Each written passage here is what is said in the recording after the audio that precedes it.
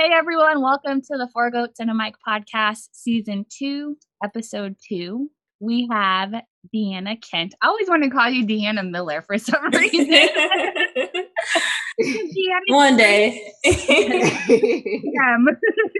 First day. Right, they about to pop out the background. Yes, we have Deanna Kent here, the better half of the Millionaire Mindset. Yes. Hey Dee, how are you? I'm doing great. Thank you for having me. Give us a little rundown, talk your shit for the people who are new and don't know, who aren't hip. Okay.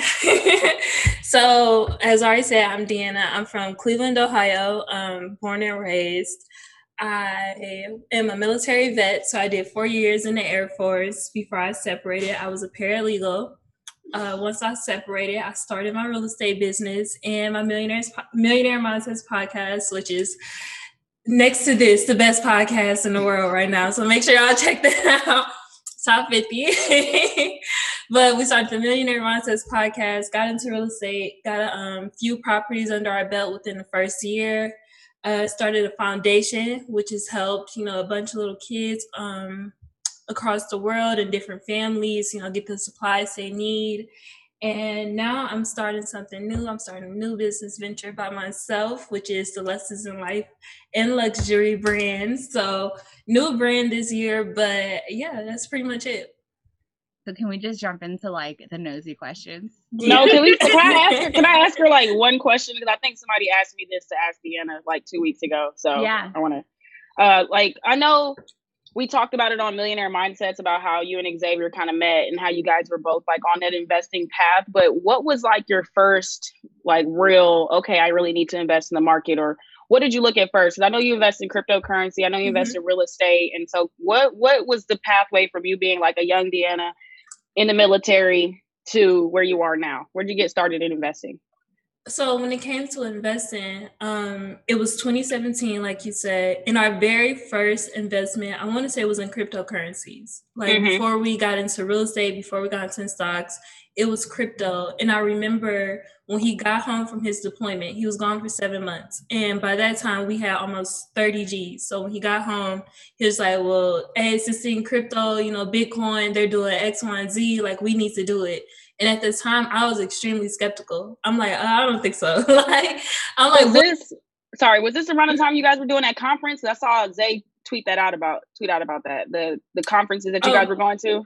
We went to, this was after we started investing. We wanted to learn more. So we went to a conference in San Francisco, Silicon Valley. And, they in it real big. So we get there and we're sitting there, we're 2 or maybe 5 Black people, or maybe we the only 2 Black people there, but we sitting there and they're talking about all this stuff in the future, with blockchain, how it's going to get into real estate, with cars, with banking systems. And that's when we knew, from that moment, yeah, we about to really get into this, because it just felt like they were light years ahead of where we are today in the world.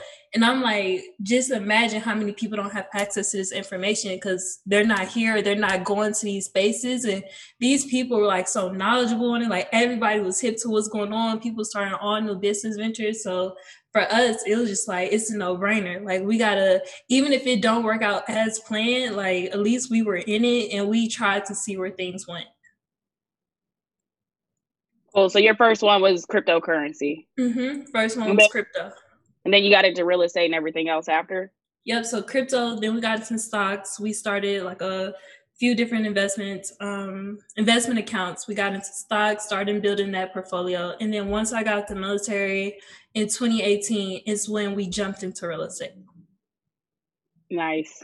I always like to hear that progression, because a lot of people think we all got all of this investment stuff overnight and we all just jumped into this overnight. So it's good to hear that years and years ago is when you started your path. And here's something I don't think I've ever talked about on any platform, but I used to have a hair business. That was my very first business venture. In the military, I started selling Virgin bundles and stuff. And I want to say it was a couple months. I had a couple sales, but that was my first taste of business. So that was my first, every time trying to mess with it. Virgin bundles. I have a question about the 30K, because I saw You know how people like to talk shit, right? Mm-hmm. So I saw some people saying like, well, if he had her hold 30K, why didn't she go and invest that? And for me, I'm like, he didn't tell her to go invest it. He said, hold the money. I did exactly what he asked me to. People love saying some stuff and giving advice and what you should have done, and they've never even been there. Like Zay told you exactly what to do. He said, "Hey, I'm sending this money back. Just hold on to it." Like y'all are together, but y'all aren't married. He was like, "Yo, just send it back, like out of sight, out of mind. I ain't want to spend it." And then y'all got to work together after once he got back. Like people don't understand. You gotta stack it up first, then you go invest it. Like people want to start investing with $100. Like if you dollar cost averaging, sure, that's gonna work. But if you're trying to make real money, you need to have some real money saved up. Like that's just people wanted her to pull a Keisha Kior. Why Gucci was in jail, turned $1 million into $3 million. Look. Gucci said, he was supposed to turn that money into $1 million by the time he got back. Look, you notice how both of those women listened to exactly what the nigga said. He said, hold the money. Gucci said, here, take this money, invest it in your business. And she invested in her business and turned it into something totally bigger. Xavier told you to hold the money, and you held the money. You know, it both worked out. Either way, y'all came up on it. So it's exactly. Like, who fucking cares? And also, I feel like there's stages to first saving and then investing. Like saving, you got to save that first like 100, then 1,000, then 10,000. And when it's just sitting there and so easily accessible, it's a whole other thing to like not want to spend it and then not actually spend it. You know, I've been fighting myself for like 60 days. I swear to God. But yeah, I feel like a lot of people, one, they don't take into account, like, this was only 7 months. This wasn't like this was years of me holding this money. It was a quick turnaround. It was 7 months. And like B said, like, your returns are so much greater when you got a lot more money to play with. So 7 months of just hardcore stacking to come home to $30,000 to invest, that's crazy. Like, our returns were killing once we started investing. So we did it the way we wanted to do it, and it worked out very, very well for us. So that's, I mean, at the end of the day, my business. We did it the way we wanted to do it. Yeah, personal finance is personal. People, they keep forgetting that. Like, people think that personal finance is one size fits all. But really, it's like there are general rules that you should follow. But outside of that, it's like you do it how you want to do it. Like, you should do certain things, but you don't have to do it exactly the same. Everybody's journey is not going to be the same. So exactly forget that. But the wild thing is, if you would have did what people said, like, well, why she didn't invest that, and then you fucked up the money, then niggas would have been like, well, why didn't you listen to him? You see how women never listen to men? Exactly. Like, you wasn't gonna win with that. No, like when I seen Xavier post that, I was like, I know niggas gonna have something crazy to say about this. There's no winning on the internet. I don't know anybody thinks like you'll never win with everybody. You know, if you would have never kept the money, you'd have been like, oh, well, that's why we don't trust women with our money, something like that. Exactly. Either way, go buy 30 Chanel or LLCs. Right? Either way, you're doomed. Oh, she didn't buy her man an LLC to come home to? Right. Right. Like, I just always tell people, do what works for you in your situation, in your financial situation, your emotional state. Do what works for you, you know? And like, just to touch on this a little bit, but a lot of people don't realize, like, being on a deployment is an extremely stressful situation. And it happens to military men where they send their money home to their wives or girlfriends and they come back with nothing.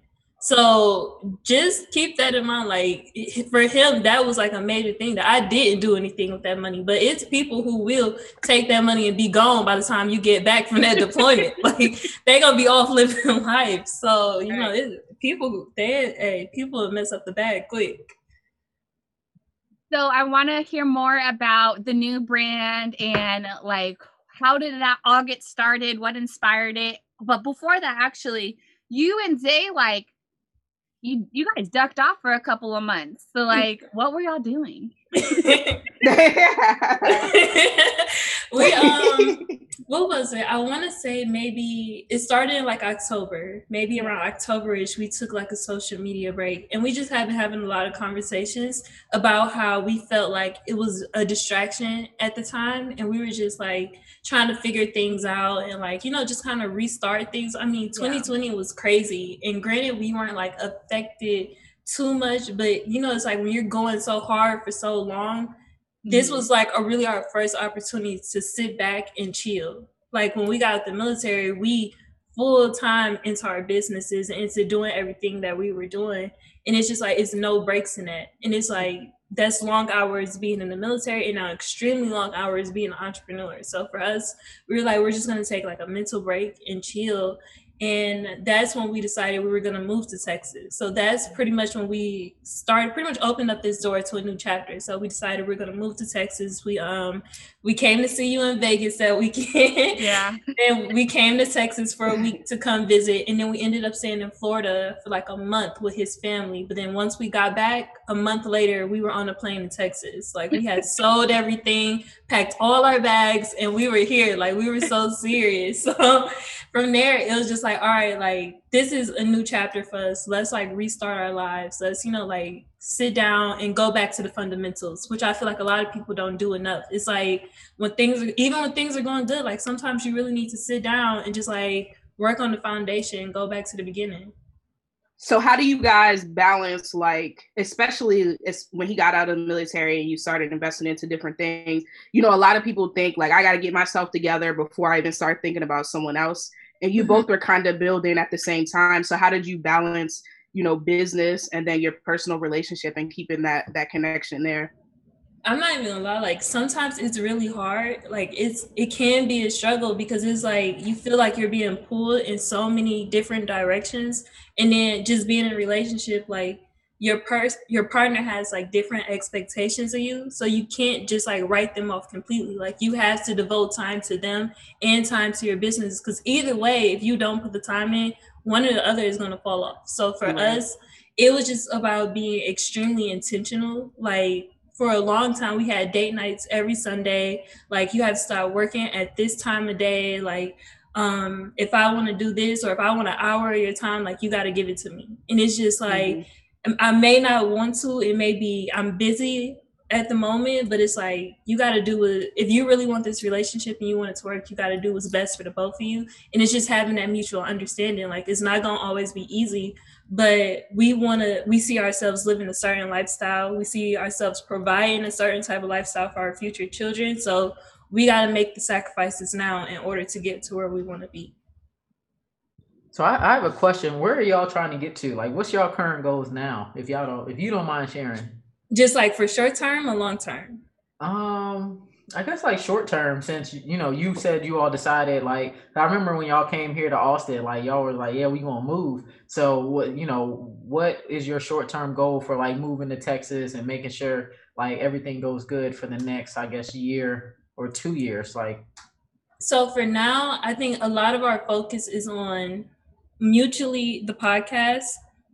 And then separately, like me with Lessons in Life and Luxury, like I want to build that into something bigger, like something to where it gets monetized at some point, but it also influences a lot of people. And then Xavier has like his podcast course that he's getting ready to drop, and he's always doing like his own different business ventures. So us coming to Dallas was like an opportunity to like really connect with more like-minded people and like more people, younger people, or just people like on the same wave as us, so that we can pretty much like continue to move forward. So for this next year, so it's all about building out these new business ventures. And of course, sticking to the real estate, sticking to the fundamentals of investing in stocks and crypto, and just letting that build from here.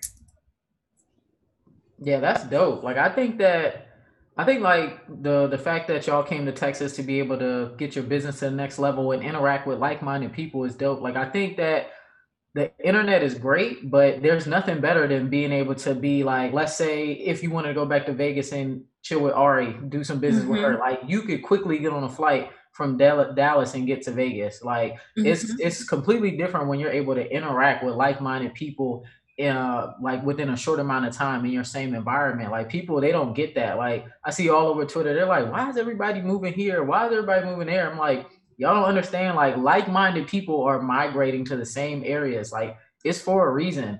There is power in being able to have like-minded people in your environment that you can just tap into. Exactly. Community is so big. Like people underestimate that or just like take that for granted. Like you really need that community because sometimes you can't hang with your normal friends or normal people that you're used to being around. You have to be around people that are constantly inspiring you or maybe teaching you something. So like really find a solid community if you really want to separate yourself from where you are now and where you want to go.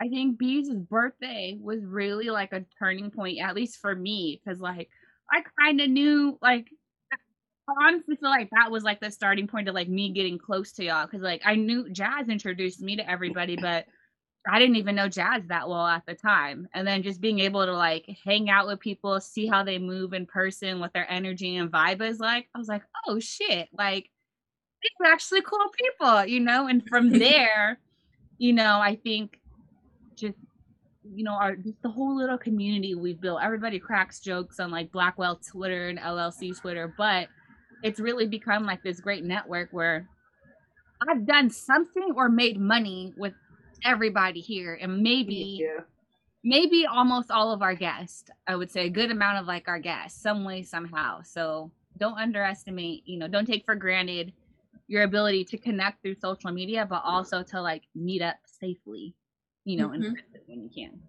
I agree, because even like me knowing myself, I like social media. I know how to navigate it. But if you ask me to keep up with a person I've never met before in person, I'm not going to take you seriously. Like if you hit me up, it's just like you're just another person on the internet. Right. So meeting people in person gives me that personal connection to where I feel like, okay, we've built some type of bond. I like you. I trust you.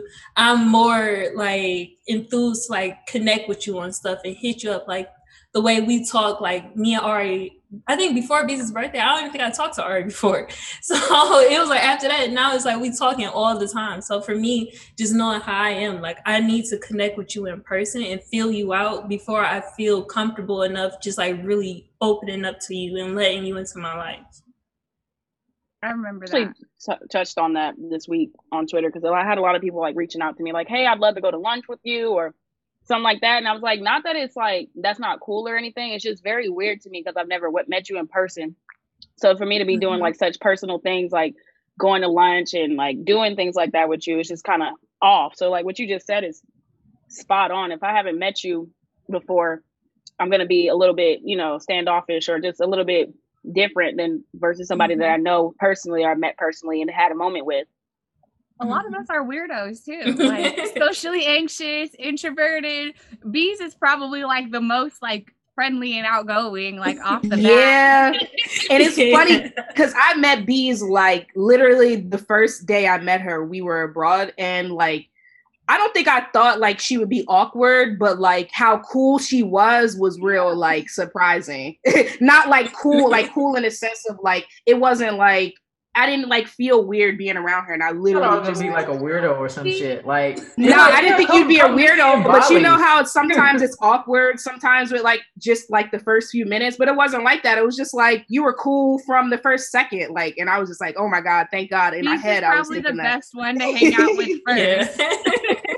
Yeah, because I just be chilling. Like I'm not doing nothing crazy. We just be chilling, having a good time. That's it. First time I met B, she hopped off of like a 13 hour flight from Asia to LA, met me at a bar, and we just got wasted. I remember like two things, like letting her in and then us at a diner just shit-faced eating like chicken fingers or something, and the rest was, I don't know what else happened. Somehow I got home safe. I was like, yeah, my aunt's like, yeah, she was really cool. I was like, oh, good. Yeah, your aunt was like, she was inviting me to y'all, I forgot what y'all doing the next day, her birthday party the next day or something. That's so funny. Very funny. Okay, so tell us more about like the new brand, what inspired that and started it. Tell us, give us the lowdown on that. So, Ari, you know, I already told you this, but you played a major part in this, like from a distance, oddly enough, like, because I noticed, I want to say, at one point, I'm not even gonna lie, I was like, I'm not coming back to social media, like, I'm over it, I'm just like, stay offline. But then I was just on, and I was noticing, like, Ari was starting this rebrand, and it was subtle, but I was noticing it, and I'm like, I just love what she's doing, like, I love the direction she's going in, and I'm like, you know what, like, I feel like I'm in a space where I'm getting older, my lifestyle is changing, and I'm ready to evolve. And I feel like a lot of girls hit me up because they're trying to understand how to do it. And I'm like, okay, well, I'm in a space where I feel like I've done enough, experience enough where I can teach others how to do it. So once I decided like exactly what I wanted to focus on, the direction I want to go in, that's pretty much was like the birth of Lessons in Life and Luxury. The life part is because I'm 25, and even though it's young, I've still experienced a lot of life lessons that I feel like will help a lot of girls who may be 17 to 23 and they're looking for like that advice. Because like for me personally, my parents or the women in my family have never went through the things I'm going through. So it's a lot of girls out there who are making these transitions, whether it's military or just business life. And I'm like, I could provide a lot of advice to them so they don't, have some of the same struggles I went through. So that's the life part. The luxury part is, I feel like a lot of entrepreneurs don't talk about it enough, because we all talk about like how you stay down, like until you get to where you need to be. And then people think you're supposed to be rich overnight. Like the next day, your whole lifestyle is supposed to evolve. But for us, it's been a slow transition. It wasn't like it was overnight. We just bossed up our entire life. It's just been subtly like learning what we like, learning new things, learning different lessons in like class, and just like having certain things. So I just want to show the evolution of that too. You don't have to be 100% where you want to be to start living a lifestyle that you really like or that you want to have. So that's pretty much like how everything came together for me to bring these two worlds together and then just share that information. I love that you did that. Thank you. What does they think? Zay? Yeah. Oh, he loves it. He's trying to like steal my idea, y'all. Like, he's trying to come out with like a luxury men's YouTube page. He's trying to come out with a YouTube. I'm like, bro. I will promo yours first. So then promo.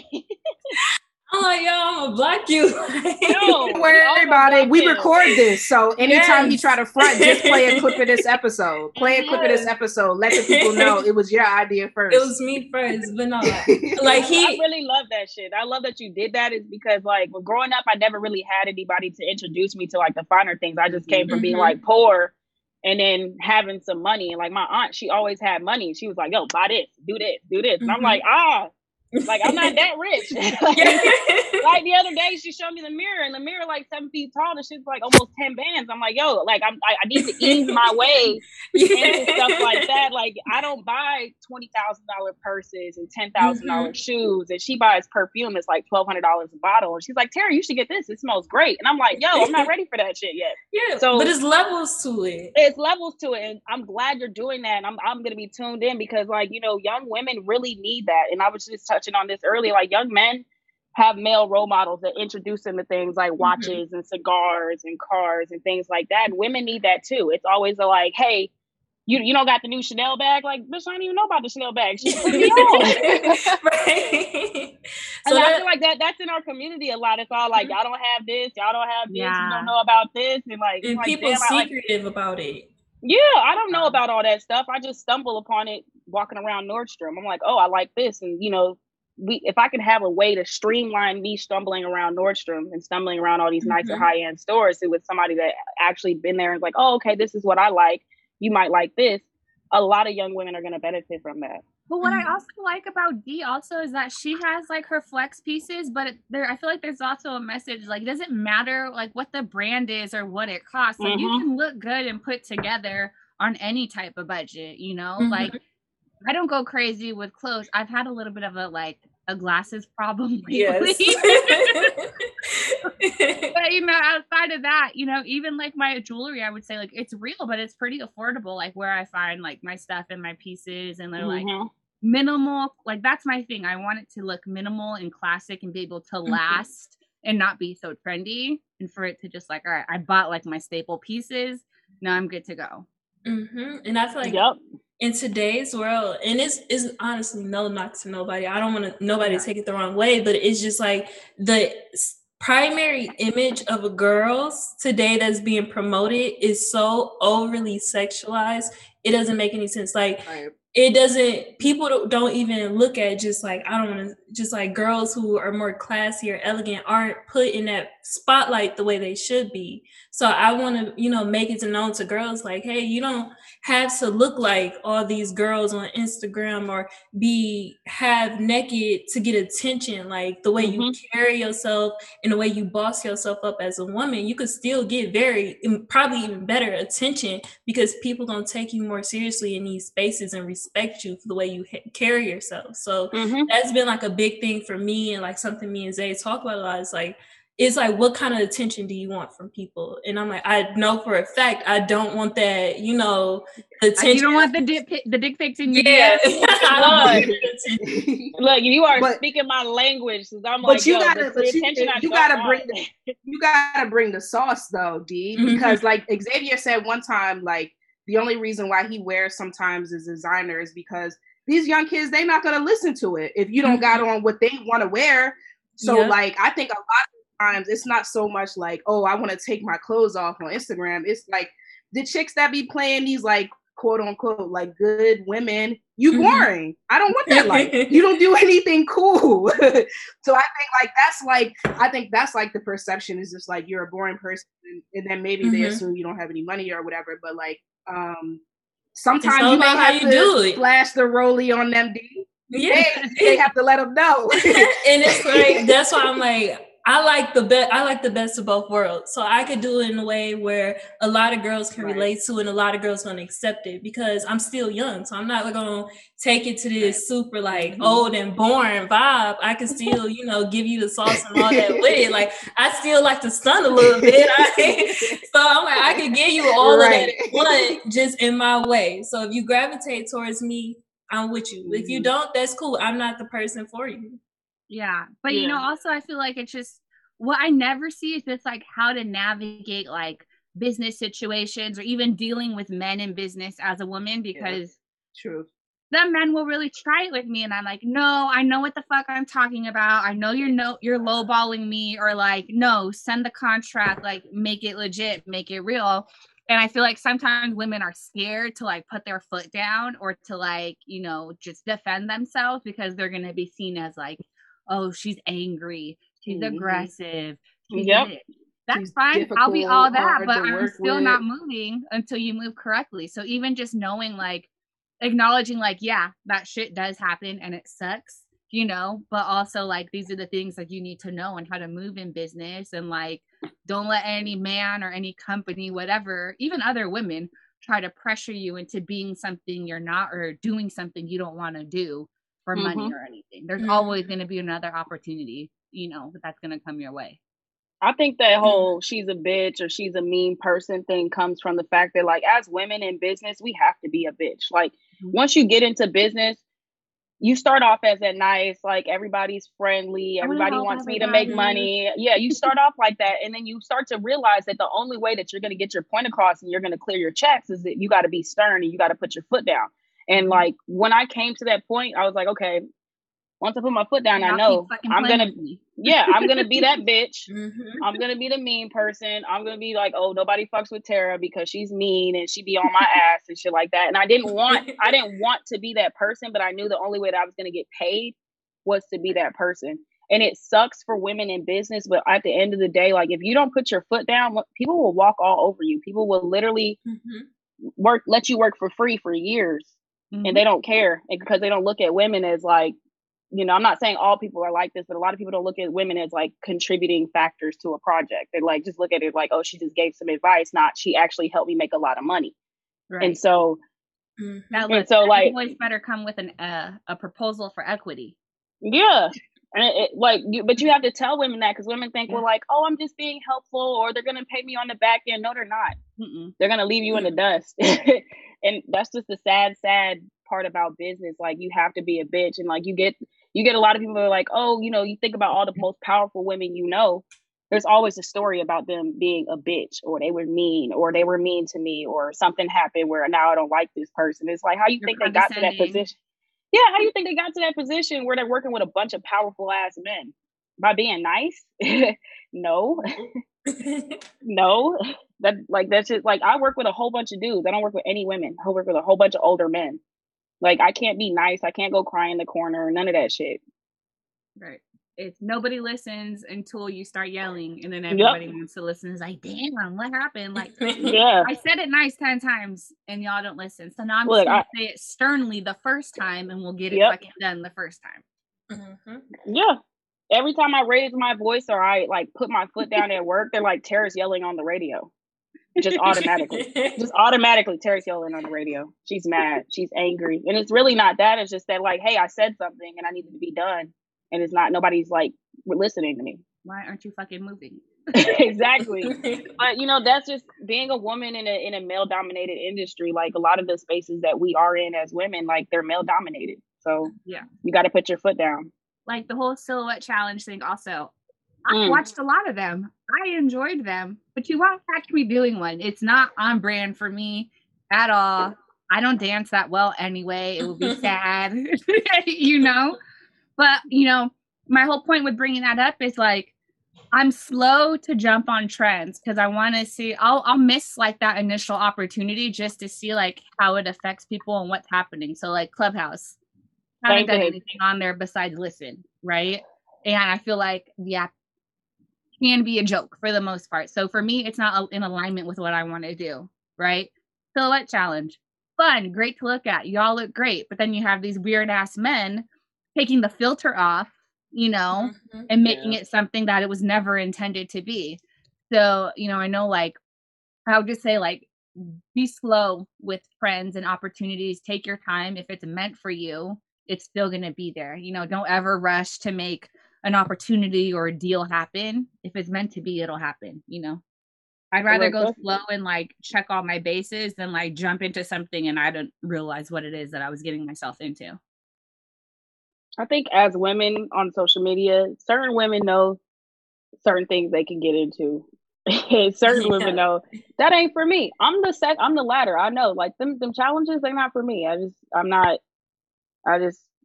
Somebody take the filter off mine and then like I'm gonna really want to go Liam Neeson on your ass and like right because that was serious, you know, like now you're because you know I don't know, we all came up in the era of revenge porn and women getting their sex tapes put on Pornhub, and so I think like a lot of us, you know, the younger generation, they're more susceptible to posting on social media versus us, we're not, because like where I come from, like, you know, girls didn't put their sex tapes out there as much as they do now because of the simple fact is like it ends up on porn sites.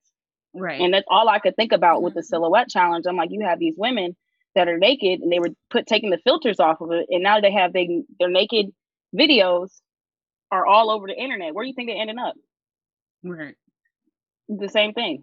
Yeah, that's why you got to be slow to do these challenges. Like, I just think, I don't know, business-wise, for business women, I don't really even understand why any businesswoman would have done that. Like, in my opinion. What your business is also, Val.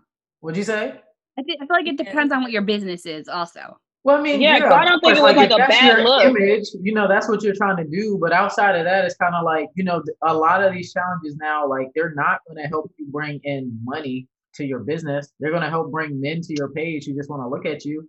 They're not going to help bring in any dollars at all, unless that's your, you know, that's what your business is. That's your industry. Yeah. Yeah, that's your industry, making money off of men who want to see you. Like, of course, but like some of these challenges, and then even just like not following all the trends, like I can't even remember what it was, but like anytime there's any trend going on, like for me, right? People saying for me after like everything, like you just don't have to follow all the trends. Like you don't have to be so trendy.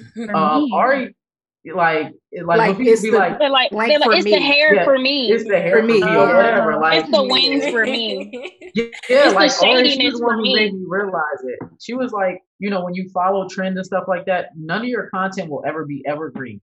You can't reuse content where it's all trendy. You got all trendy content. You always trying to keep up with what's going on versus making your own trends and following your own marketing path or whatever it is you're trying to do. Right. Like, I don't know. That's shaming people for me. No, it's the shaming people for me. For me personally, look, honestly, with that, it's like when I notice people when they change their vocabulary and the way they talk and the way they get around other people, and I notice that, and then like I make mental notes of that just subconsciously, like, okay, this person is easily like change. They can easily just change with whatever's going on around them rather than just going with the flow or whatever, right? So when I see people like that and they always change their the vernacular or whatever they're saying, like their slang with the trends, like I know that there's some person that's just easily swayed. Like they're easily going with whatever's hype at the moment or whatever's hot at the moment. To me, it's just like it's not like a bad thing, but it's kind of like a red flag in originality. Like that person is not an original person. They're always going to be branded as a follower in my head. Yeah, I don't know what any of that is. I'm always asking y'all, like, what does this mean? What are these letters? I don't be knowing none of that stuff. I'm like, Karen said something to me on like Twitter. I was like, what is like in the gym? What? She goes, that means you're busy, bitch. Like, how old are you? Oh no, I said you was in the lab. You was like in the what? And I was like in the lab, like you working. It wasn't in the lab. Right. It was something else. And I was like, what? It was definitely some shit that I was like, what the fuck? Are you for real? You know, I'm slow. All right, D. So you had your first episode come out. How did it do? What was it about?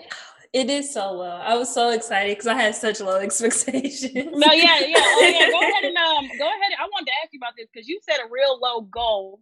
I did. And you crushed that. So go ahead and tell everybody that goal that you put out there. My goal was 100 views for the first week. It was you got 4 views right here. I know. Wait, what you talking about for the podcast? What y'all talking about? For YouTube channel. Oh, your YouTube channel. Yeah, okay, I set a goal and I was like, I just want 100 views for the first week and maybe like 20 subscribers.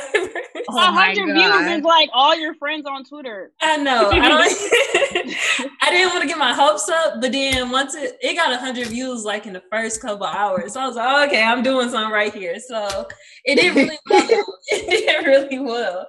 I think right now it's almost at like 600 and I got like almost 150 subscribers. So I was like super excited. And then this morning I recorded the second video. So I just got to post it after this. But yeah, I'm really excited. And it was so many comments and like I got so many DMs like from people telling me like, thank you so much for this. And I'm so excited. And just like, this is what I want to see. So I didn't even realize like it was that many people who would even be into this, but I'm glad like I found my niche. So I'm definitely going to just work on it and grow it. Yeah, there's a lot of wide open lanes on YouTube. Like people don't realize when it comes to Black women, like whatever you want to do, that lane is probably wide open. Mm-hmm. So you just got to stay consistent. Are you editing your own videos?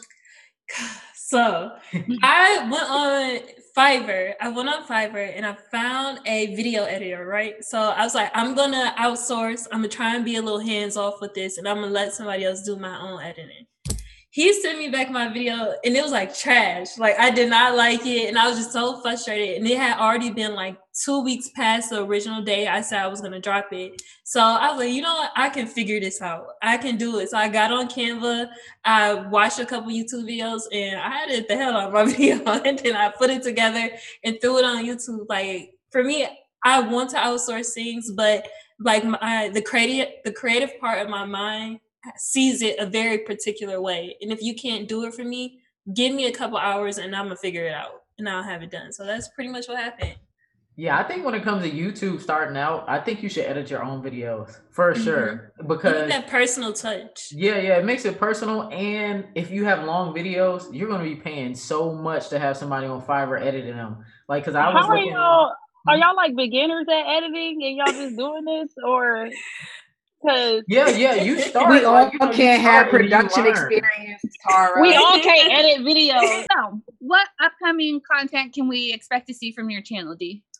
So, today's video was a lesson in luxury specifically, and it was all about choosing your signature scent, which I've seen someone talk about this before, and a lot of people are mad at her, but she was like, y'all ladies need to get off the Bath and Body Works so much and evolve into, they were pissed. But I was like, I feel what she's saying. She was like, y'all need to get into these more mature grown women scents. So that's what today's video is going to be about.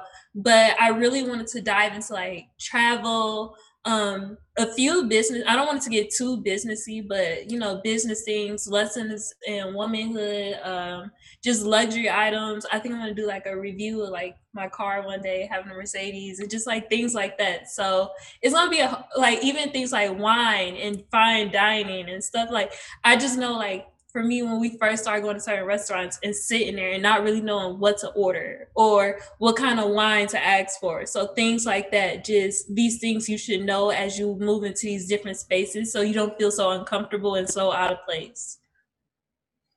I got dragged for this, but I once said, like, I think every woman should grab an etiquette book. It doesn't matter which etiquette book. Just buy an etiquette book and just read through it. They were pissed. Really? When did you say that? People got mad about that? Anything I fucking say. People are sensitive outside and they get pissed. I thought that was like a normal thing that like little girls, like I knew of. I had friends that went to etiquette school. Right. People are damn, like why are you mad that you're telling people to get some etiquette? What? That's so weird to me. Like I grew up in the South. A lot of my friends were like debutantes and stuff. So that's like like nobody says anything about like Southern belles when people are raised to be kind of like a Southern belle. I just thought like, all right, my grandma from the South, she raised me. My mom's Latin. So like these are just things in my household that like I knew about and grew up with. But like, you know, but I just said like, y'all don't even have to follow it, but you should be aware of like how certain things in certain environments work so you don't feel silly if you find yourself in those environments. You know, like the first time I sat down, like, why are there 3 fucking forks? Like, where do I start? What do I do? Like, you know? So, and I feel like there's no such thing as being over prepared, you know, for certain situations. You never know where you're going to find yourself, you know? So I'd rather like know what to do and feel comfortable navigating those scenarios, conversations, or environments than feeling like, but I feel completely like oddball and I'm never gonna like come here again or do this again. And it's like when you especially move up into different social classes, and if you got very big ambitions of being millionaires and things like that, the conversation and the type of environment you're going to be in with them is not going to be the same environment of being back home at the cookout chilling with your friends. Like it's going to be a different space. So it's cool to know how to navigate both, but you know, you just got to make sure you're prepared for whatever situation you're thrown into. Definitely. I got to talk. Go ahead, Ari. Sorry.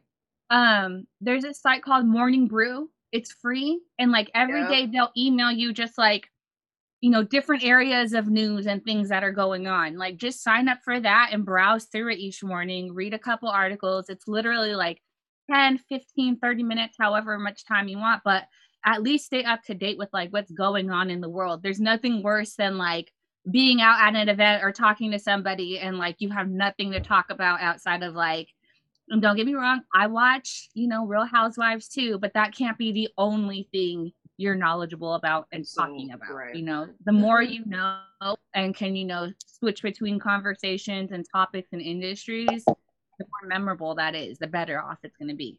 Even being like culturally aware of certain things, like what's okay to do with your US friends may be offensive to someone that's maybe not from here. They have just different cultural beliefs. So like the etiquette thing, like I can't even believe you got like any hell on that. Cause it's just like, that's really important because you can't be like stuck in this box that you're in where you think how you act and how you do things is how everyone does things or is the only way to do things. Like, I think you should always be aware that like everyone doesn't live or think like you or don't believe in the same things that you do. And you should be able to respect that. Or studying different cultures, you know, like traveling abroad, I always made sure to learn how to say hello, goodbye, please, and thank you in that language. You know, that'll even take you far. Like, I sound crazy, but like I took the time to learn it, and I'm making an effort, you know, to just show respect for, I'm a guest here. You know, I'm a guest, so I'm going to be very respectful and act accordingly. I think people take suggestions as attacks on their character. And really, they look at, they hear that suggestion, they hear, this is what I'm not. So they look at it as like an attack. And it's really like, hey, this is how you can help improve yourself or improve your life. And they're like, they take it and they get so defensive about it and so emotional about it. And it's like, look, we're just trying to help you. Like, etiquette is just really like basically you learning like basic manners of all things around, not just like the manners that you already should know about, but other things that maybe you might be unaware of. You know, I learned a lot working in fine dining, like a lot. I learned a lot about wine pairing. I worked under a wine somm for like 3.5 years, and he taught me a lot about wine pairing. And I remember one of my first times at work, like maybe one of the first weeks I was working there, I was attending to this couple, and basically the guy was like, yeah, can we just find something that goes well with the fish? And I picked the wrong kind of wine. The wine that I picked would have been better with a steak. And they weren't really mad at me, but they said something to my boss. And he, and it was just kind of like a thing. He was like, why would you ever pair, that kind of red with a fish? You should have paired this white with, and I'm like, I didn't even know that was a thing. I thought you just drank wine. And he was just looking at me like, are you serious?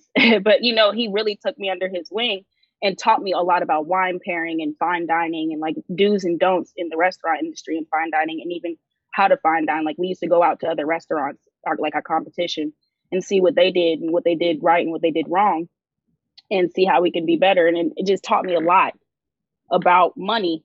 And I was like, wow, money dines a little bit differently than the cookout, Money does a lot differently. Like you really start learning shit and being around, new shit, you like, damn, like when I really started like traveling a lot, and then I realized that like there's some planes that like literally have like an entire bar and like maybe a little club. You can have your own room in there depending on how long your flight is. Like, I didn't know shit like that existed. Like, I knew you could stay in like, the lounges and stuff like that. Like, I knew that. But as far as flying, like on a big ass plane, not like a jet. You have your own like suite? I didn't know you could have suites, like a fucking hotel in the air, literally. I had no idea that like shit like that existed. Mm-hmm. Yeah, I just think that people need to be more open when it comes to learning new things. Like D said, people they get defensive. Like, so you can't get defensive when somebody's trying to just let you know, like, hey, this is something new. This is something that you might want to learn. Like, some people get so defensive when you tell them, like, hey, you might want to take a look at this, or you might not want to move like this. Like, I don't know what it is. People just aren't open to learn. So their willingness to learn is just not there. They just like stuck in their ways, forget you, especially on Twitter. Like, just nobody wants to learn anything new. It's just always like whatever the mob is saying, that's what most people want to say. Look, I got a raise and like guaranteed to almost never get fired because the guy I worked for, he busted a button on his shirt before an important meeting, and I knew how to sew that fucking button back on. He's like, you know how to sew? I'm like, I can sew a button. Yeah. And so like, he was just so amazed. He's like, oh my God, like I was going to have to go to the dry cleaner and be late, this, and that, or go buy a new shirt. So it's like, you never know just like what random shit, that can help. I would have never thought my ex's mom teaching me how to sew a button on would one day help me with like a promotion and like job security, So it's like, I feel like whenever like there's this whole new attitude of like whenever something new is brought into your reality and like we're made aware of it, our first thing is to like reject it or knock it instead of being like, well, let me look into it and see if that's for me. Like, let me at least learn a little bit more. As much time as we spend like consuming information, why not learn if something's for you or not instead of just writing it off immediately, within sense. Also, I'm not talking about like crack and shit like that, like within yeah. But no, that's real. It's so much, like, people don't understand, like, the world is bigger than what we think it is. Like, it's so much out here. It's so much information. It's so many different cultures. It's so many different people. And all you have to do is like open your mind up to it. Like, if you decide to just stay closed off and stay in your own little bubble and your little piece of the world, like, you're just missing out. And I learned that lesson just going to the military and meeting people and realizing, like, I was not prepared to be around so many different people, because I it's like scary. It's like a culture shock, but you just gotta break down that mental barrier and like really get out there and experience the world for what it is and just learn new stuff out there. I think a lot of people weren't taught when they were kids how to be receptive to criticism and suggestions and be receptive to change. And so when you suggest something to them that is going to change them, or like they feel like it's an attack on their character, or you're criticizing anything that they're doing, when even they look at criticism as a negative thing, when criticism can be negative and positive, you know? And so when you do things like that, like suggest new things to them, like, hey, you should do it this way, not that way, or hey, this is how they do it over here, you should read up on it.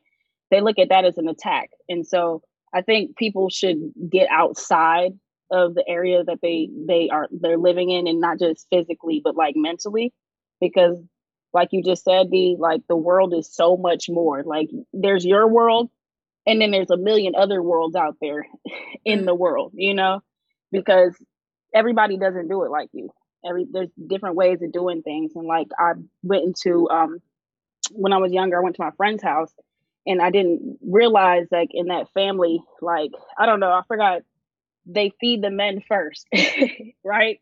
And it was just a thing in their culture. Like they were from, I forgot where they're from, somewhere in Europe. I want to say Eastern Europe.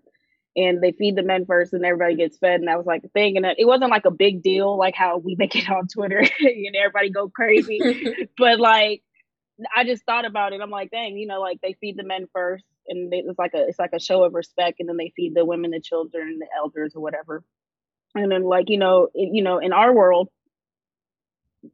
kids and elders get their plates fixed first, right? And it's just like, you know, you got to understand why, like, okay, this is how we do it. But people out there in other places in the world, they do things differently. Like that. They don't do it like that. And that's just how the world is. It's okay. Like, it's all right. Look, in my house, you're a grown man, you're an able-bodied man, you're not getting fed before my grandma, my poor granny. My family, it's the men get fed first, then the grandparents, and then adults, and then kids get there. And we take kids at a whole other table in a completely different area of the house. You know, they go away, and it's just, no one has a problem with it. Like, it is what it is. It's our culture, right? No one feels like any type of way. It's just, all right. I think it's important to learn about other cultures, because I feel like the more you learn about other people, the better you become as a person. It's just, I don't know. That's just my philosophy on it. But the more I learn about other people, I feel like the better I become as a person and as an individual. So I like to learn a lot about other cultures. I remember when I was in college, I used to read about different religions, because I grew up on Christianity, but I'm like, wow, there's all these other religions out there, and I just been taught one way of looking at things, and I've been like just shadow banned from looking at anything else, and been told that all those people are evil and things like that. And I'm like, well, that's not a way to live life. You know, I feel like you should learn about everything. Especially because of now, I think we're so much connected to everyone than ever before. Where I think, because if you think about all of our education up until now, like, or just look about grade school, like we were always taught it's America, like we the best thing since sliced bread. Like, why would I care about any other culture when supposedly I live in the best country in the world? That's what I've been taught literally since I was 6 years old. So like, but like now we're like, my best friend can live in China potentially, or I could build a business with people in London. Like, we're so connected now. Like, you can't just ignore other cultures, because you're going to lose every time. Because everyone, like, I know a lot of people feel like everyone thinks like it's the US or nothing, but like there's billions of other people that will say otherwise, where they're saying, I don't know what the fuck goes on in the US, and I don't give a, and I don't care. Like, that's not my life.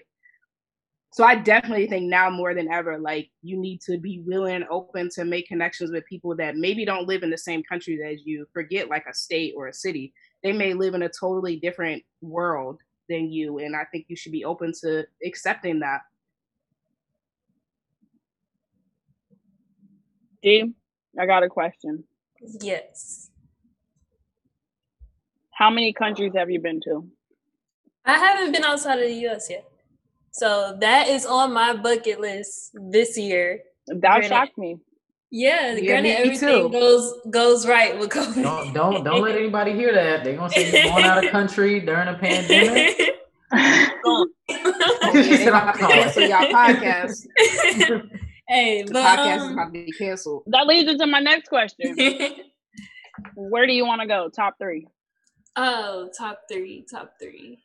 I definitely want to go to Europe. Like, I really, really want to go to Europe and just like, honestly, like, we talk about this a lot. We don't know exactly when we're going to do it, but I want to live a year just overseas, abroad. Like, I don't know if I want to do it when we have young children or if we do it before we start having kids, but that's definitely. You do it with your kid. Ari is the goat for that. She the one that make me really want to be like, take my kid and take him all around this world as a kid. Hard. It's not that hard. Like, and I did it like by myself too, you know. Yeah. But like, I was like amazed like how resilient kids are and how they just learn to go with the flow, especially those long ass flights. Like, he was fine, and when he wasn't, there's Benadryl. Then like you start to realize like the US is very weird culturally about small children. Right. But when we were in Asia, they love little kids. And they're like, the second he started fussing, like all the little grannies and grandpas started coming up, like pulling toys out of thin air, snacks, fruit, playing with him, blowing up balloons and shit. I was like, oh my God. It's real. Because America is team fuck them kids. Because the niggas in America have been like, bitch, if you don't get this baby. Look, I'm not even gonna lie. I'm gonna be honest. I'm on an airplane. I hear a baby cry. My face be like, whole attitude. A whole attitude. And I have to catch myself. And I'm like, because, okay, if I was a parent and I had somewhere to go and I got a kid and my kid starts crying on the plane, like, what can I do? Control that. It's stressful because you already go on the flight knowing and like anxious, like, fuck, I hope my kid acts right. And then they start acting up. And then like, it just adds to it when like, everyone's like making looks or throwing you dirty looks. So now when I fly, I bring a little like a Ziploc bag and I have like a little toy in there, a juice, some snacks and stuff. And then sometimes we'll stop at like the airport store. We always buy my mom a Beanie Baby when we go visit. And I'll go buy an extra one just in case kid's on the flight is like fussing. Give the bag to the parent and I say, look, I'll play with him. We love kids and stuff, whatever. I've like been on flights like walking someone's kids up and down because I could just see the parent was like, just stress the fuck out. Oh, you're nice. Your kids know also like they're different with other people, right? Like they get sick of your face, but they're cooler and more chill with other people. So I think even just being willing to like say hi to someone's kid or like just entertain them for a couple of minutes would like save the flight versus like adding to like someone who's already stressed out. You right with that silence thing though, because I've definitely seen when I've gone to Southeast Asia, the flight attendants, they might pick up your baby for you and try to rock it to sleep and help you out. It's definitely a different vibe.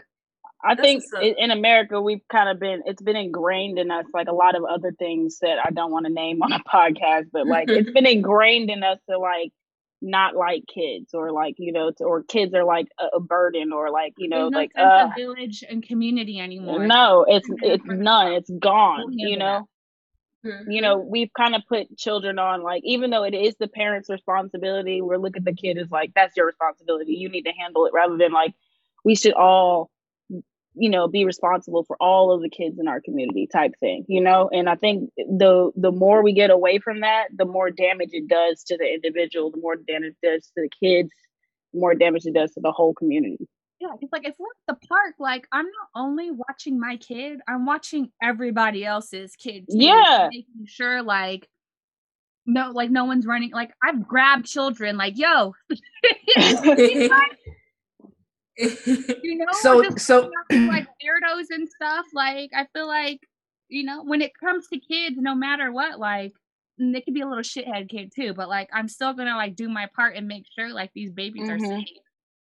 So D, I know you and Xavier, y'all want to have kids. What are your thoughts on kicking your kids out? Or will you kick them out?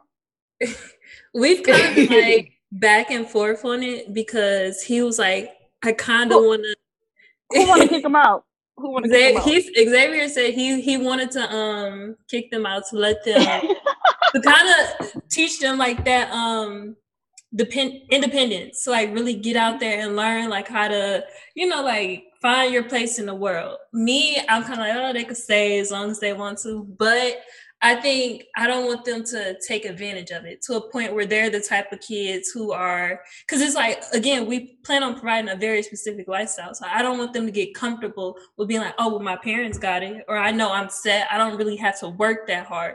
So with us, it's like we have to tread lightly with it, because I still want you to like have that go-getter mentality and still be like, you know, willing to put yourself out there and go like really work hard to have something. I don't want you to just be like, well, my parents did all the work and I could just chill and live off my little trust fund and be good. Like, I don't want to trust fund babies.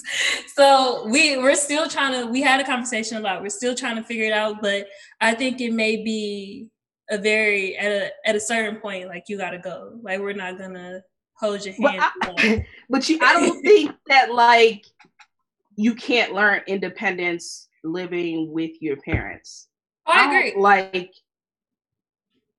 only because my parents, they didn't necessarily say, oh, you got to get out. I think I probably could have stayed. I don't know. But it was very much so like, you could stay here, but like, I'm not paying for anything for you. Mm-hmm. Like, I'm already putting the roof over your head. Why am I going to do anything else? And you're of age where you can be self-sufficient.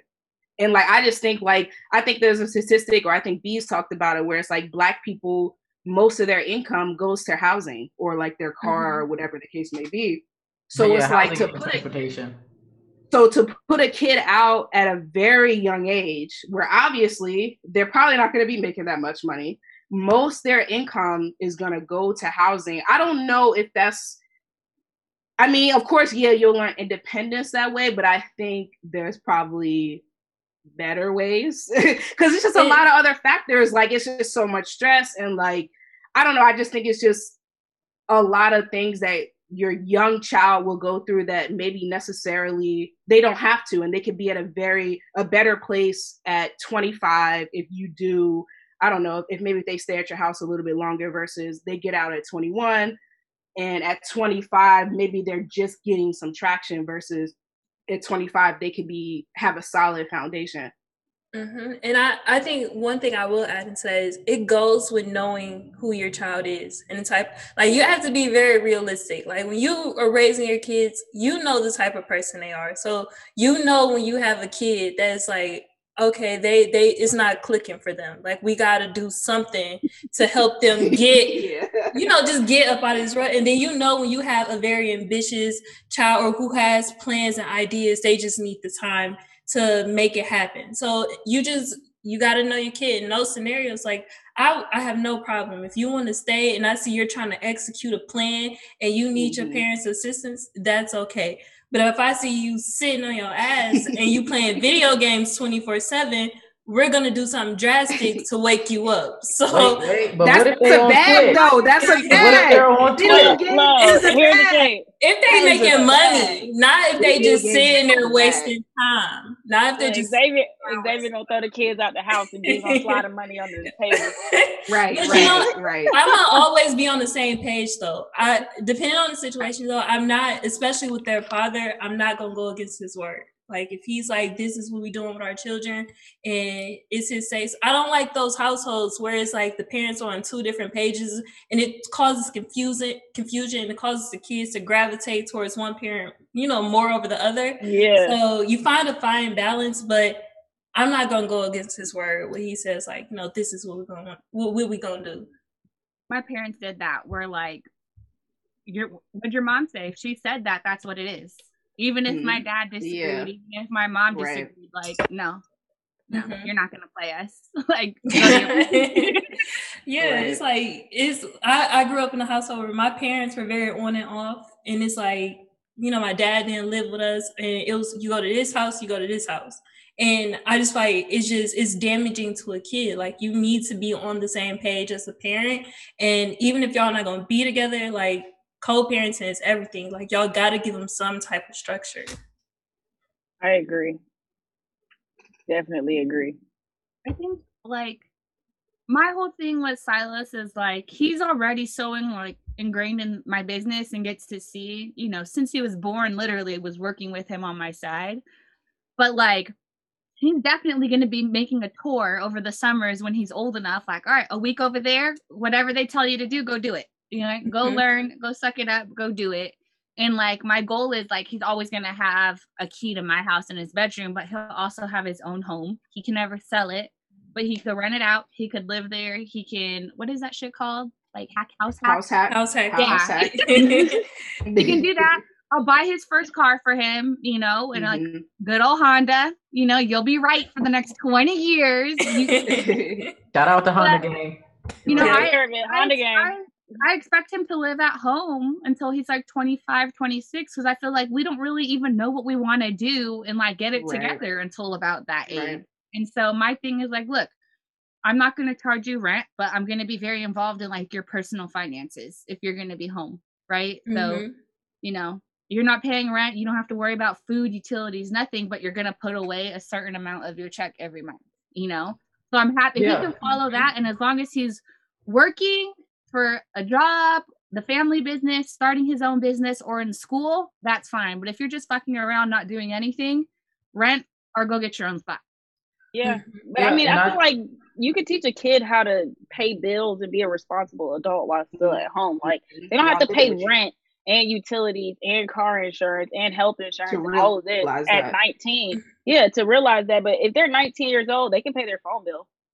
Yeah, but you can escalate other stuff too. They can also like pay rent to you, and not like full rent, but like, let's say you're like, all right, your rent's going to be $200 a month, and they pay their phone bill, right? So they can do that, and all that money that they pay towards their rent, you can save it, and then once they move out, just give them their money. Like, that's something. You can give them their money, or you can buy them a house, or you can buy them hey, this is your down payment for a house. Yeah, it's a lot of different things you can do. You know? You get creative. Buy them a duplex. You're like, here, you're gonna live in this unit, and I'll help you manage that other unit. You could teach them a skill and be like, this is gonna be your property. You decide you want to live in it, and then you can't sell it, but you decide you want to live in one, rent in one, or you want to rent two of them. Whatever you want to do, this is yours. But like, I feel like people are like, you have to kick your kid out just to teach them something. No, you don't have to do that. Like, if my kid wants to live with me, like, I probably gonna get hit for this, but if they want to live with me till they 30, I don't care. Yeah, that's how I feel too. Like, I don't feel. My family is like that. You know what I'm saying? But you know, they're gonna be a balling ass 30-year-old paying me some rent. Yeah, they're gonna be like, my child's not gonna be a bum. They're definitely gonna be like a solid individual. But if you want to stay, like, kick you out for what? I feel like the proximity, like setting them back. You know, I'd rather you just like focus on school or your job, or just figuring your shit out, and not have like your basic survival needs be like a worry. Because coming from that place where you're like, no, I'm gonna work like crazy and burn myself out so I can pay my rent and eat. Right. Is a whole other thing. Like, you know, I'm gonna actually go some shit I actually want to do and I'm interested in. Exactly.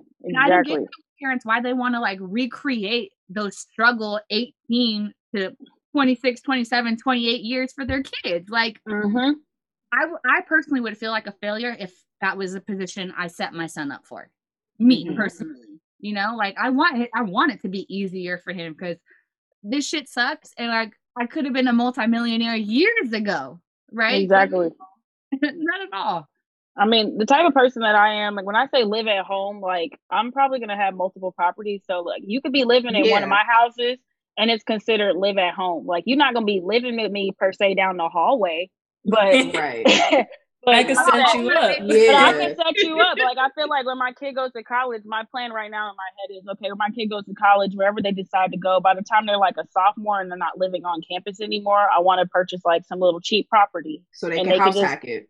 Yeah, they can house hack and like, look, you could charge your friends $200 a month or $300 a month. Y'all can live here for the low, and just keep it. And like, when they decide to graduate or move on, they can decide to sell it or whatever. But like, I want to set my kid up, and that'll be my house. So they can, technically, they're still living at home. Like, my mom pays all the bills, you know what I'm saying? But she's helping me become a responsible adult. So like, if my kid decides, like, you know what, I want to live in one of my mom's properties until I'm like 30, until I really get my life together.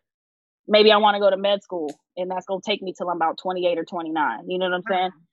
So, you know, I feel like that whole kick your kid out thing, you don't have to do that, but you can have them living at home. They can be paying their car insurance, or they could be paying you a little bit of rent, or they can be they can get a secured credit card and start, figuring out, the whole credit, business. I think it's very important to show your kid as an adult how to live as an adult. Right. Like other cultures don't do that. And that goes back to like our earlier conversation. Like in other parts of the world, that's not a thing. Your parents don't. You can literally stay at home. It's like we kick our kids out as soon as they become adults. We kick them out. To you? Yeah, like your parents don't do that. They just kick them to the curb, and I'm like, the best thing you can do for a new adult is show them how to be an adult. So like the proximity to you is like amazing. Like if you lived in your parents' basement until you were like 23 or 24, but your parents are showing you everything about credit and car payments and banking and like everything, and then like you go to school and they help you learn a skill, like, and then they teach you exactly how to be an adult and your responsibility, you'll be way more ahead than somebody that just got kicked out to the curb. You know what I'm saying? Like, it is what it is. Mm-hmm. So, D, I always ask this question. My favorite question. If you weren't doing what you were doing right now, what's that weird thing that you're doing? Money's not an issue. Like, what would you be doing? Scuba diving instructor? If I wasn't doing what? Okay. If I'm doing what I want to be doing. Like, I don't really have no other. Tara hates that. She hates that answer. No, I want to know, like, you want to own a flower shop? No, like real shit. Like either way, you would be rich and you're really doing something you enjoy. You want to do, like, I want to own a nail salon and just make creative nail designs all day. Like, I'm gonna be honest. I would be a stay-at-home mom. Like, I would already have kids by now. If I wasn't like in business and in real estate, like I'm very family-oriented. I want a bunch of kids. Like, I would be a professional stay-at-home mom, and I'd be traveling, living my best life, doing me. Like, I wouldn't be doing anything else. Like, no, I think, like, 'cause I'm doing my passion, real estate, like all this stuff. This is what I want to do, like have an opportunity to be creative, like as far as how I work. So I got that. Really the only thing that's missing is like me having the family life. So if I could stop all this today and we were 100% set, I would probably have kids by the end of the year. Like, it would be, you hear that, Zach? Is he in the room? You in the room by yourself? He know what it is. We will be married and we will have kids. Like, here that's a great answer. Talking to Ari's ass again, getting her right. But yeah, so that's the only other. I feel like that's left for me. Like, that's what, the next thing for me. I know as I get older, things will change, and I'll continue to find new things that I'm into. But right now, like for my 5-year plan, like this is what I want to get done. Okay. So mom YouTube on the way. Her yes. Mom luxury. Mom luxury life YouTube. Mommy brand. And people kill it when they transition into their little mommy brand. Look, I love it. That's you got the luxury page. Kill it. Make your kid a page. Anymore, but I had a whole thread of like from fitness influencer to retiring out through a mommy brand, and like people thought it was funny, but like, no, that shit's real. Like, that is a whole legit empire game plan. I be seeing people execute it, like, especially like right now. I'm like, man, there's a lot of money in that. Yeah. So, one girl I know really took that, Courtney Fit Beast, her brand. Mm-hmm. She took. I've never coached her. She just took what I put in that thread and started executing on it, and like her business is taking off. Mm-hmm. People love to watch other people's lives. What, Beast? I said, all you gotta do is execute. Like, a lot of stuff we give away through tweets, but people want the full breakdown, and that's what you gotta pay for. You want a specialized plan. You want something specifically for you. You need step by step. You want your handheld. You gotta pay for that. But there's a lot of free game in the tweets. People just either don't pay attention to them, or they don't know how to search, or they just don't take action. They get the step by step in the tweets, literally, and they don't do it. It's literally it's like right there. The whole game plan will be right there in the tweet. Or they say, like, you got a link? Where's the link? link question mark. I'll never forget. I was like, I'm watching this guy called Prime Survival on YouTube. He's building clay houses, and they were like, "You got a link?" And I'm just like, I gave you the website, and I gave you his name on the website. People are lazy. Mm-hmm. That's the fastest way for me to ignore the fuck out of you forever is you hit me with link. I'm not your personal link fetcher. All right. Like what that gets me so fucking hot. Ugh. All right. Well, do we have any last questions for Deanna? I want to ask my one question. Yes.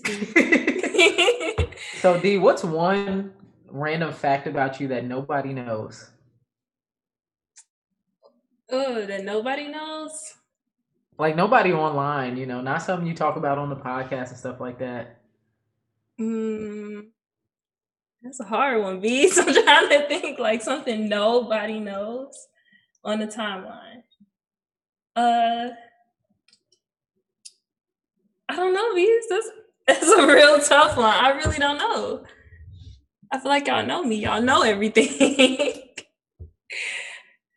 I might have to pass on that question. I can't think of nothing. Well, what's something that like we know you, but like what's something like people might like assume or not know about you or like have the wrong idea about you that you maybe want to like clear up or clarify? Because I don't think people know like you're a good time. Like it's fun to hang out with me. She's really fun. I'm very chill. Like I'm very chill. I guess I'm like super quiet and I just say my little business stuff on the TL. But no, like I'm very chill. Like I'm not super serious. Like I like to drink. I like to have a good time, talk, eat food. Like I'm really easy to get along with. So yeah, I would just say like, yeah, I'm really cool. But I mean, like with I feel as far as social media and stuff though, it's just not in my personality to be super out there. I'm a very reserved person. So Xavier has more that oomph as far as like wanting to put himself out there and be the face of things. And I'm completely happy with that. Like some people may think like, oh, I feel like I'm left in the background. No, that's how we want it. Like, I don't care to be out there like that. Like I do what I'm comfortable doing. Like, why D, like sometimes D, you come onto the podcast and Xavier would be like, say, hey D, you'd be like, hey. I'll be cracking up every time. I'm like, why do you do that? Hey. Yeah. I know, I just like, hey, what's up?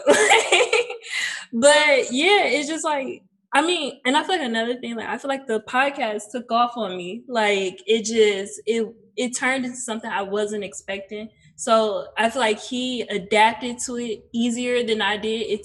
I noticed a lot of people like, oh, you don't say, but it took me a while to adapt to being in this position.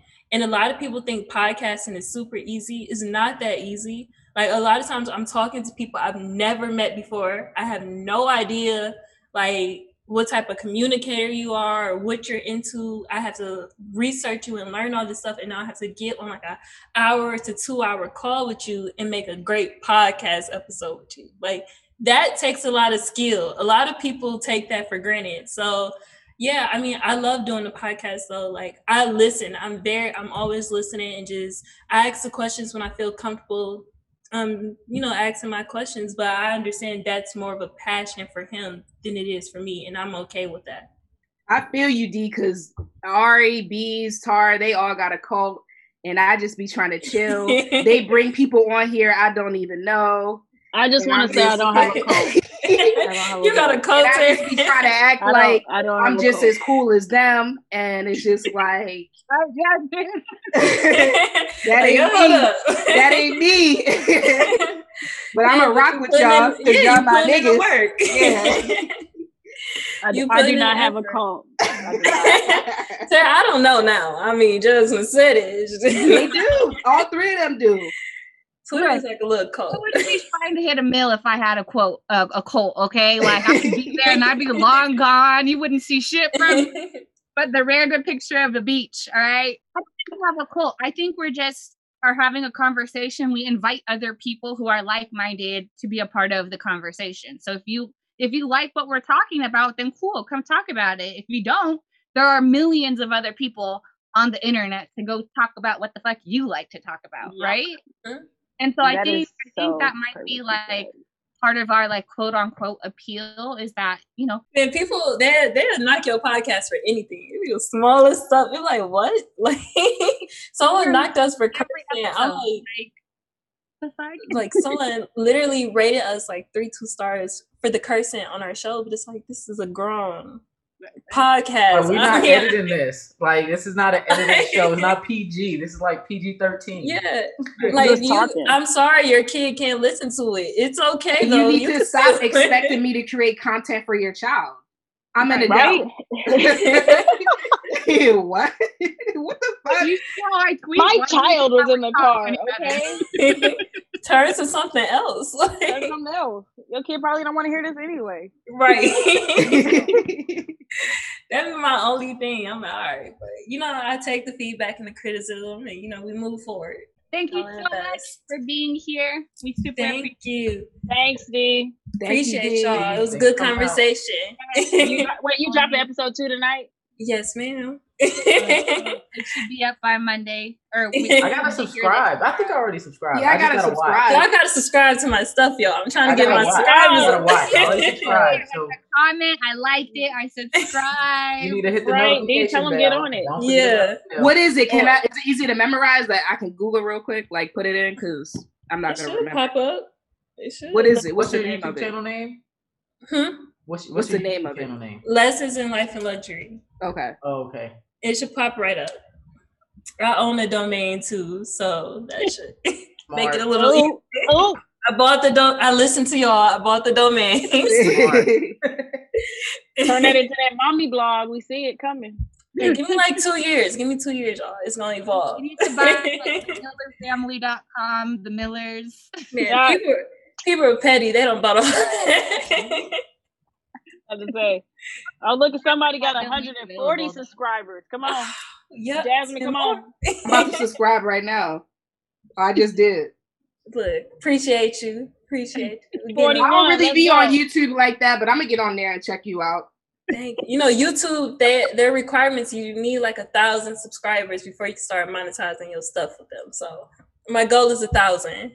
Just stay consistent. I know. It's the hardest part. It's easy for us to share on Twitter though. Like I'm not popping on Instagram. I'm gonna come back to Twitter. I've been away for a while, but I'm gonna come back. Twitter just be too extra. I don't blame you. I feel like people have gotten like they're really losing their shit the longer everything is going on, and it's just like, oh my god, like, too hectic. It's just way too much on there. Please go outside and touch grass. Get away from your phone for a minute, please. Go put your feet in some dirt and relax. Like, relax. All right, I'm gonna shut this off before we get in trouble. All right, y'all. Thank you so much again. Bye. Thank you. See y'all later. Thank you. Bye. Bye. Love you guys. Bye.